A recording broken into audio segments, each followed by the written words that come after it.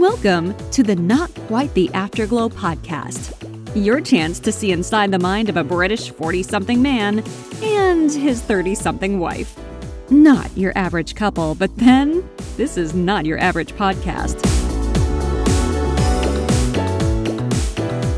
Hey everyone, you're listening to episode 20 of Not Quite the Afterglow. My name's Richard. And I'm Chloe. I was away yesterday in London catching up with some old friends. And one thing that came out of that, I was on the train coming home and I phoned you, and you suddenly realised that old adage of absence makes the heart grow fonder. Sometimes you see people who you haven't seen for a year or 2 years, who you talk to on maybe a daily basis on social media, but you don't get to see them very often. Yeah, it was when I spoke to you on the train on the way back, one of the first things you said was how nice it was to see some of your friends and old colleagues face to face when you haven't seen them for, a year or so now? Yeah, I mean, I left there 18 months ago now, coming up to 18 months ago. And it's strange because my life has been very much dominated by technology until I met you. Until I met you, I had no inkling about being settled down. Or do you remember when you met me? I had no real... I didn't know how to be a couple. You were just work. You were just all about the work. All about the work. And for those people who don't know who I am, which is great, I've spent the last 20 years building a lot of the technology and a lot of the back stuff that, a lot of you use every day. A lot of the technology that you use on your browsers and your tablets and stuff, I've had a hand in creating. And a lot of those people who are my little support network, my little ecosystem, are people who have really changed the way that we use technology as people on the planet. They, the people who've really designed things and invented things and are continually inventing things. They're some of the brightest people out there. And you'd be amazed for being that bright. We're not overly that social, are we? No, but I think it's that kind of standard stereotype, isn't it, of geeks being with their sort of pale skin, locked away in their own little worlds because they can't do physical interaction with one another. Well, we can do physical interaction. We're just not very good socially as a rule, and also we're very picky about who we socialise with. I think I think there's safety in numbers. You often see that people hang around with their type. Yeah, we're not the type of people who go, I don't know, five-a-side football or hang out in the bar and stuff like that. We're not in bed by 10 o'clock, but not far off it. And it was lovely yesterday to walk into the Queen Elizabeth Conference Centre in Westminster in London, which is almost opposite Westminster Abbey. And as I got to the top of the stairs, I was aware of this little figure running towards me who gave me the massive bear hug, which I totally appreciated. And it's a friend of mine from British Columbia who I've known for many years, who's been on my podcast 2 or 3 times. In fact, she's one of the highest ratings on the podcast I've ever done. And she gave me this hug. And honestly, I don't think I could breathe, but I've never appreciated a hug more in my adult life than I had this, because I had an audience. I had people who I worked with who were with me, and they were thinking, who's this woman who's giving our boss a hug? And it was just like Diane's fantastic. So it really made my day. Yeah, I think nowadays, obviously, a lot of our friendships are played out over Facebook and over messages and email and things like that, and you sort of lose some of that connection because you're not, physically face to face. And when you do get to spend some time with someone who's, important to you like that, it does make you think about how you spend your time, and that you maybe want to be spending more time face to face with friends. I found it very difficult, obviously, having the children and then being a stay-at-home mum, all through maternity leave and even still now. It's very difficult for me to get out and see people. And then obviously I've got friends who've now got babies and small children, and it's hard for them to get out and sort of, I remember how insular it was for you when you had the children, and all of a sudden you didn't have a social life. You didn't have... Well, I don't have a great social life now. Well, that's up to you, but you could have a great social life if you wanted. You choose not to do it. That's not my problem, it's yours. You need to get out there and do it. But I think there's... a whole rationale, as I said, this absence makes the heart grow fonder thing. It was great yesterday in the respect that one of the people who was at this conference was the American version of me, a guy who was my shadow in America for many years, a guy called Gordon. And he was there, this ebullient, larger-than-life ex-Harvard academic who's a fantastic writer. And again, it was absolutely wonderful to spend time with people who I know genuinely care about me, but also who I would go to the ends of the earth for. And it suddenly struck me when I was sitting in this conference centre and I was surrounded by about 200 people from different, financial companies and tech companies and investment companies, etc., etc. And Diane was on stage talking about this technology, and it was like I was there at the start when it started. I was there at the very, very, very, very, very start, before anyone knew about it, when we were planning it in a room. And now it's this like multi-billion-dollar thing. And there she was on stage, and I'm thinking, do you know what? I'm so proud that I've got friends who are capable of holding a room in the palm of their hands. But if you bumped into them socially, you just wouldn't know. You wouldn't have a clue what we do. You wouldn't have a clue what we do. I think it's one of those things like you've all been around at the sort of pivotal moments in technology, time. Yeah. That are kind of, I guess, around that .com boom, very much so. Effectively. So you've all kind of cut your teeth on that and sort of grown together. And no matter which companies you work for or things, you're still all within this same industry, in the same bubble, and there's only one of each of you, and you all have your own inverted commas special powers, so you're always going to be needed in some capacity in a way that interacts with one another still, even though you work for different companies and be doing different projects, you'll still have this kind of overlap. You know how hard it was when I decided about 18 months ago that I was going to leave. I'd never left a job. I've either sold companies. I've never left a job. I've always sold companies. I've never, apart from, I've just decided it was on my terms. It was a really, really hard thing. I didn't have a job to go to. I didn't need to work, but I just decided I'd had enough. I think it's one of those things as well that you weren't so much leaving colleagues, but you were leaving colleagues that were your friends, that were, your friends beyond the job. Yeah, and they were friends before I started work there. They were my friends back in the day when we were during the .com boom in the 1990s, 2000s. So they're people who I've watched their kids grow up, and they're part and parcel of my life. And the joke is, on social media, that I'm still their biggest social media guy and biggest podcast. I don't even work there anymore. They just don't pay me. It's like I'm still there, but they just don't pay me. It's funny as hell. But I find that very hard. I find because now I have a job. Yeah, I have a day job. I actually go to work and I have a day job. It's never going to be the same as what I've been doing for the last 20 years. It can never be the same. I have a job and I have people who I work with and people who work for me, but it's not the same, is it? It's not. No, but then I don't know. It can never emulate that. Everything changes, doesn't it? But it's interesting how you get sort of different friends throughout your life. So you'll have a few childhood friends that you'll sort of always stay close to, and even if your paths change or other things happen, you still have that connection with them. And obviously they know all your embarrassing secrets and stuff. Of course they do. That's one of my friends. And then you get your sort of wave of friends, maybe sort of university or in the early days of work, as I say, where you all kind of cut your teeth together. Yeah. And then you sort of then pick up the occasional friends as you go through other sort of times in your life, like when you start having children, and then you make friends with people, like we went through NCT classes. Mm-hmm. You make friends with people who you would never have met in any other time, but you're bonded by for this that period of time. You're bonded by this crazy experience you're going through, that they're going through, and you'll find yourself having conversations with them that you would not have with any of your other friends about various. And over time, thankfully, you let those friends go. Over sharing things and stuff, and then it's not the same. And then you pick up other sort of odd friends along the line.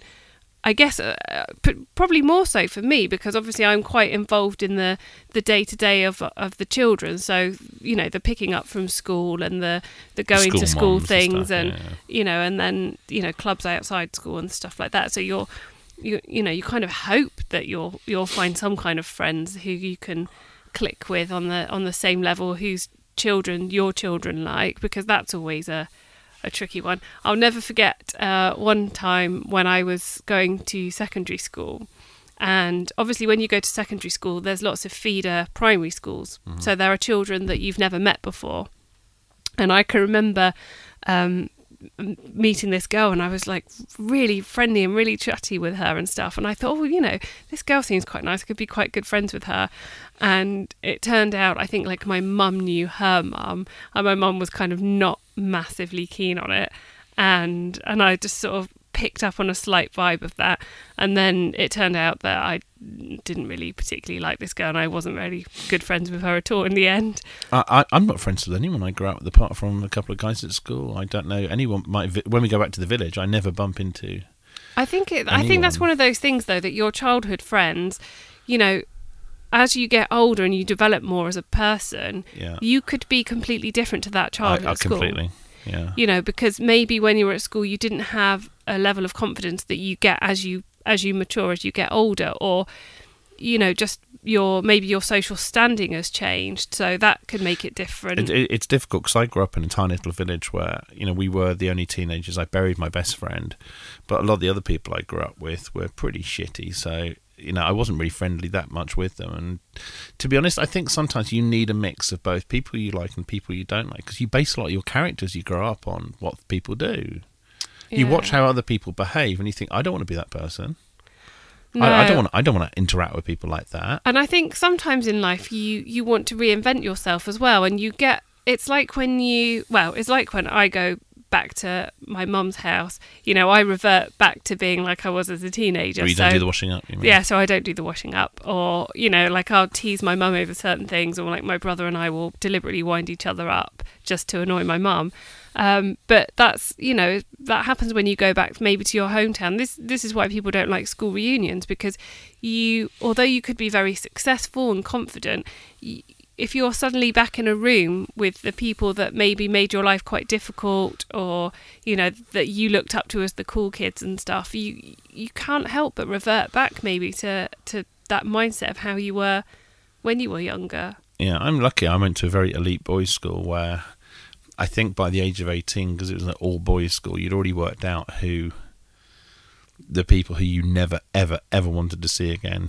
The minute that you left after your A-levels, you never wanted to see them again. And do you know what?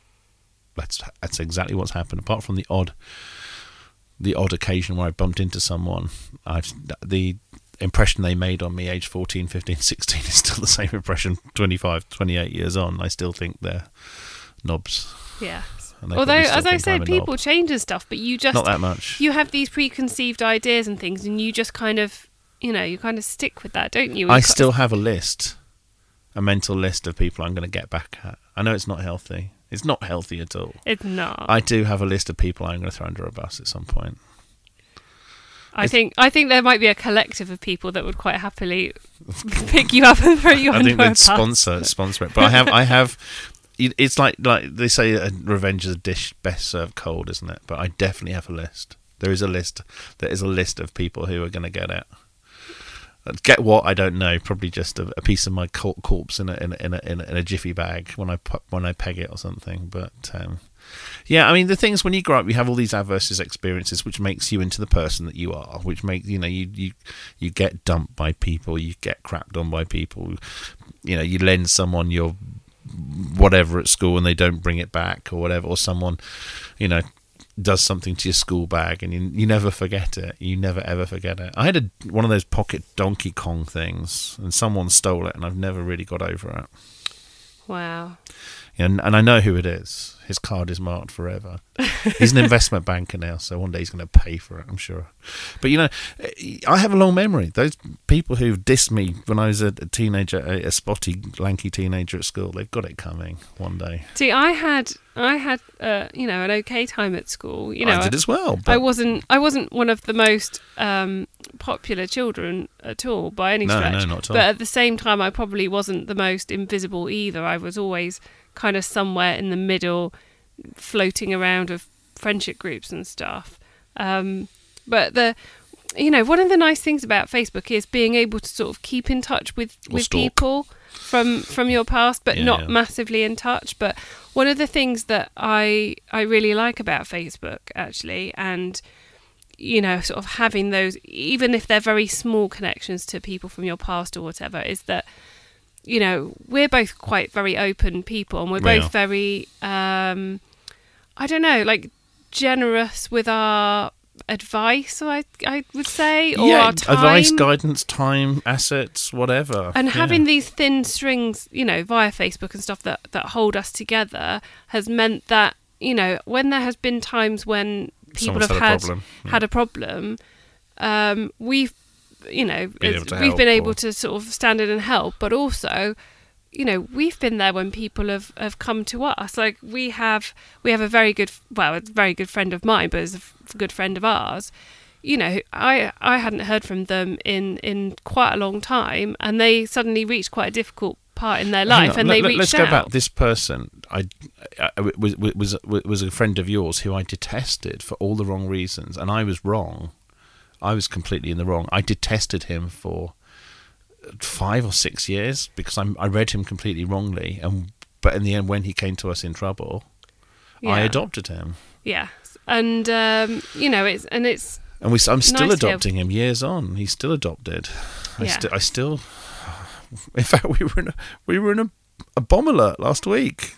I got off a train and I was standing. I arranged to meet him, and we were in Salisbury in Wiltshire, and a policeman runs up to us and says, "Get out of the way! There's a bomb!" And I said to him, "Really?" And I get my press pass out, put it around my neck, and our mutual friend was just like, "This is genius. Let's stick around and see what happens." And they're putting this exclusion zone around this building, which has got a bomb in it supposedly, and then they're bringing in drones, and there's a guy in, the bomb. What's it called? From the bomb disposal team, and he's all in his armour. And Jamie and I are standing there. He's like, "Get back!" And I'm taking photos, and it was great. We had a whale of a time. It's absolutely brilliant. He's a lovely guy. He's like the little brother I never had. He's 10 years younger than me, and he's like the little brother I never had. And I think he's fantastic. But I'm very proud of him. It's just nice to know that people can sort of reach out to you and stuff. And it's funny that we're talking about this right now, because it's been that sort of global time to talk day about sort of mental health and stuff like that. And I think the focus on that is about talking about mental health and talking about mental health to your friends, and your friends being able to come to you with their problems and things. And I think it's really important to let people know that you're always open to listening. Yeah, I think that's very, very important. I mean, if we go back to this friend of ours now, he's had some terrible times in his life, and he's been through enormous adversity, absolutely enormous adversity, and adversity that I would never want to face. Massive adversity, and he has come through slowly but surely. And I'm exceptionally proud that, he's been through what people would classify as a period of mental health problems, mental health instability, and he's very open about that. Yeah, I mean, I think a lot. And it makes him a better person for talking about it. I think they say something like 1 in 4 people are affected by, mental health problems at some point during their lives. I mean, I know it's something that I've had in the past, where I've suffered with depression and things. And it's so strange, because when you're in the thick of it, you do find it very hard to sort of vocalize it, or maybe seek help and things. But then, obviously having come through the other side of it now, as I got sort of more on a road to recovery, I did reach out, and I did talk to some of my friends and other people, and you got counselling as well. I remember dropping you off once for counselling. And it does make a difference. Because partly you realise you're not the only person. I used to have great long chats in the pub with a friend of mine about various things, and it was nice for me to know it wasn't just me who thought that way sometimes about stuff. I think people can sometimes bottle stuff up, and it gets to a point where it becomes destructive. And I can't think of any time or of any person who would turn around when you came to them and shared your problem, who wouldn't try and do something to help. I don't know. I don't think everyone does help. I think a lot of people are very much in self-preservation mode and take things very personally. I think it's difficult, because if we go back to this mutual friend that we've got, who's been through major disruption in his life, major trauma, tragedy and disruption in his life, and he keeps saying to me, "Oh, let me pay you back," or "Let me do this," or "Oh, I'll give you the whatever." And I keep thinking to myself, I wish I could turn around to him and say, you don't get it, do you? I'm not giving you this. I'm not loaning you this. I'm giving you this because I want to give you this, because you don't realise how much you've given me by letting me be part of your journey. I very much feel when I'm talking to him, you know, we met a guy in town last week when I was with him who had obviously been through similar trauma, through similar heartbreak and disappointment, and down on his luck. And he turned around to me, and he was obviously shaking. And the first thing that our friend wanted to do was take his scarf off and give him his scarf because he was cold. And I thought, wow, because I had a scarf and I could have done that. And he said, let me give you my scarf to keep you warm. Sometimes it's the people who have the least amount to give who will give the most. Sure. I think, in fact, that reminds me, quite a few years ago now, I did a big charity fundraiser for breast cancer care. You walked around South Africa? Yes, and I did lots of different things to raise money, but partly it was about raising money, but partly it was raising awareness as well. That was just about when we first met and fell in love, wasn't it? It wasn't that long after, yeah. No, it wasn't. And I spent a whole day in town, completely dressed up, with a table with lots of pamphlets on, collecting money and raising awareness, like literally there all day. I couldn't even go to the toilet or anything because it was just me by myself. And I can remember there was a guy who sold The Big Issue, which is... It's a homeless magazine. Yeah, for anyone who's not in the UK. The Big Issue is a magazine that homeless people can sell. And they make 50% of the profit. Yeah, to make some money. And this guy who was a big issue seller came over to me, and I recognised him because obviously he's in town a lot, and he gave me some money, and I was just really surprised. And he you know, obviously he knew someone whose life had been touched by breast cancer and wanted to donate something, and I just thought that was fantastic because there were so many people who would, you know, just walk past who didn't give any money or didn't even acknowledge I was there and stuff, and I felt very grateful for that, and just the chat that we had as well. It was lovely to see. I think people don't realise the impact that simple gestures can take and can make. I don't think they sometimes get it, in the respect that you can do something to change the pattern of someone's day, to try and lift what they do. It doesn't take much to lift someone's day, but it's very simple to destroy someone's day. Yeah. I mean, I was reading somewhere the other day that a sign that had been put up somewhere, and it said, if you see someone down the street who doesn't have a smile, give them one of yours. You know, it's just like little things like that. I don't agree with that. I think you I don't know. I'm not saying walk around with like an inane grin. Yeah, they'll probably lock you up. I don't know if I'd take it that far, but certainly I think there are things that we can all do. Maybe that person who's quiet in the office is quiet for a reason. Maybe that person who who isn't quite themselves, maybe there's a reason for that. Maybe they don't want to reach out and tell you, but maybe to just acknowledge that you're there, and that if there is a problem, that you're able to talk to them and you're able to help them, you're able to try and make that slight impact. I think that's a worthwhile gesture. Yeah. And I think the difficulty is sometimes knowing what to say to somebody, or, you know, because obviously, like, mental health is not something that it just happens and it's solved and you move on and that's it. You know, it can be something that goes up and down like a wave. It could be something that is at the forefront for a very extended period of time. And I think, you know, it can be very difficult for the person who's in the centre of that to continually reach out, because they probably are on the assumption like, oh, they don't want to hear about this again. They don't want to see this again. But when you're on the other side, it's more like, you know, every time I try and help, but it doesn't really solve anything. And I think you just always need to let people know that you're there. I think it's really important to be, if you can be that invisible anchor in someone's existence too, because you can give money, you can give things, you can give food, you can give help, you can give assistance, you can give a lift, you can do anything.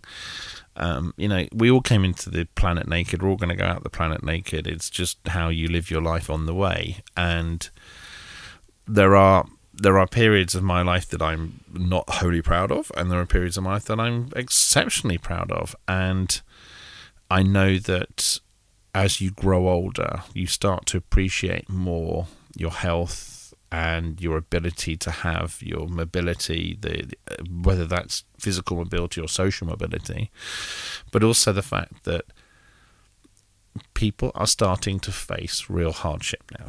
I'm noticing now more people are starting to face hardship post-Brexit. And I think this is going to get worse. It's not just going to be about Brexit. We don't want to talk about Brexit. It's political. But things like automation replacing people's jobs, that's making life harder. Traditional jobs, which are always supposedly safe careers, are now no longer safe careers. Well, I don't think banking, you have. Retail. I don't think you have careers full stop now. No, I think unless you've got a professional calling.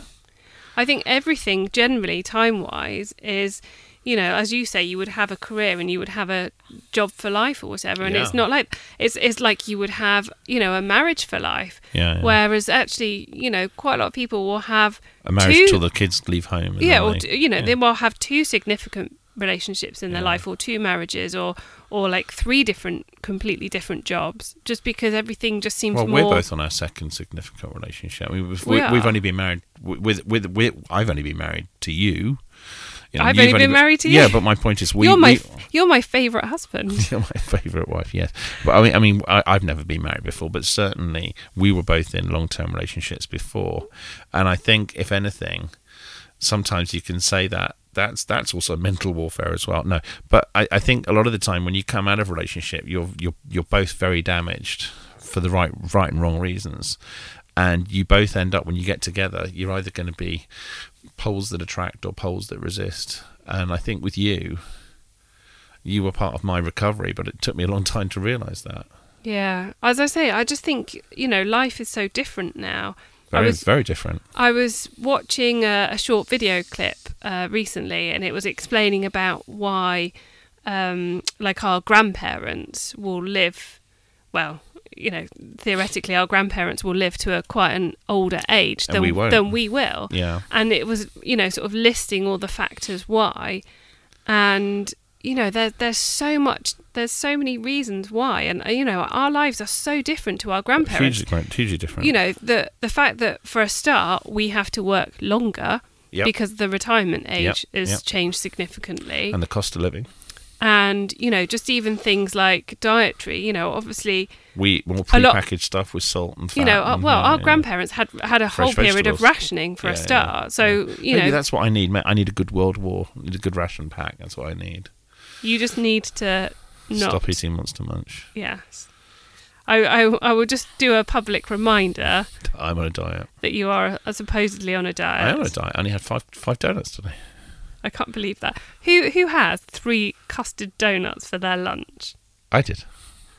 I didn't have anything else. I just had 3 custard donuts. I didn't. And I had washed your car. You did wash my car today, which must have burned the calories of half of one of those donuts, because you jet washed it not by hand. I had a long day in London yesterday, and I was very good. I had very little to eat in London, and very little to eat when I got home. And I was in a petrol station, in the gas station, buying some plasters. I cut my hand when I was washing your car, and I saw this bag of donuts, and I thought 5 donuts for 75p, and I did the maths and worked out that was a really good deal, and I really fancied them, so I had 3 custard donuts. You did. You had 2 in the car on the way home. 1 on the car on the way home, and then 3 when I got home. Yes. And I don't care if that's gluttony. I really don't care who thinks that's absolutely disgusting, because there are people out in this podcast going, high five. High five. You had 3 custard donuts for lunch. I didn't have anything else, and I had partridge for tea. You did. I made you a partridge kind of casserole thing. You did. Partridge. Why would you put partridge in a casserole? Partridge is something you let slow cook. Let me just say one thing. When you eat partridge and pheasant, it's a noble bird. Okay, it's not like going in and buying chicken in Sainsbury's. When you cook game, it needs to be treated with love and dedication. It needs to be slow cooked. It doesn't need to just be served on a plate. I'm not having a go because I'm very grateful, but please, in the future, well, Whatever. And what did I have for my dinner? Just I don't know, and I tell don't everybody. care. The fact of the matter is, I had pheasant deserves. stir-fry. Well, regardless, pheasant deserves to be treated with respect and royalty. It's one of those meats where people. It's like venison. It's I game. lovingly put it in the slow cooker with some good red wine and other stuff. Yeah. Okay. Whatever. I would have done it differently. I know, but I only cooked it because my freezer is overloaded. I know, but you could have just picked on something else and given me some fish and chips or something. You could have left that for a Scampi. special Do you know occasion. there's always lots of scampi? Partridge.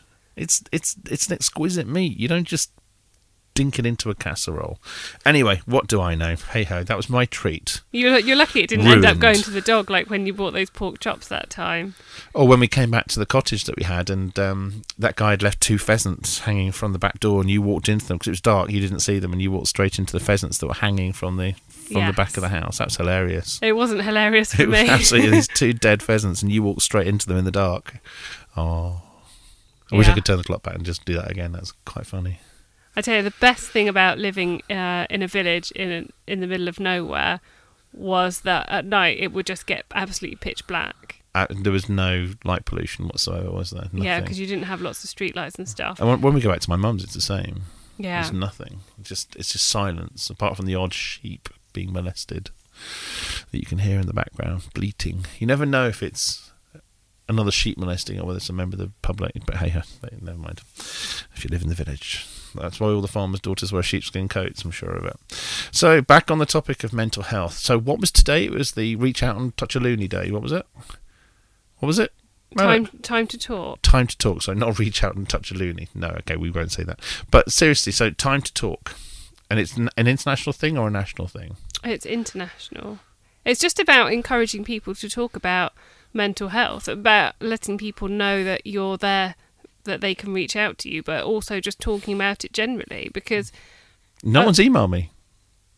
as I say, No one's emailed me to say, are you okay? are you okay? They don't know that. Are you okay, Annie? But I'm just saying, it's national, whatever it is. No one's reached out to me. I don't know how massively publicised it is, but you know, it is one of those This things. is not as an I invitation to reach out to me. I'm just saying no one has. So it obviously hasn't had that much PR. I think my inbox will be full of people saying, are you okay? A bit Would worried you like about me you. to reach out and touch you? Oh, I'm always in favour of you reaching out and touching me. Yeah, it's not going to happen. I'm the other side of a table. Yeah, I know. Your hands are not that long or that warm. As I found out when you got home from walking the children this morning. You got back into bed, touched me, and I was just like, jeez, your hands have been in a freezer. Yeah, anytime my hands are absolutely freezing, I will always put them on you to warm myself up. Yeah, or my it's feet. not erotic. It's not a good move. That's part of your role of husband is Is to it? warm my hands. And if you're not there, then I'll just go wherever the dog is and just sort of put my hand Or underneath. under the dog, not inside Under the the dog. Good. Like, go, you know, when, like you do a tummy rub. I Yeah, do yeah. that to warm my hands up on the dog.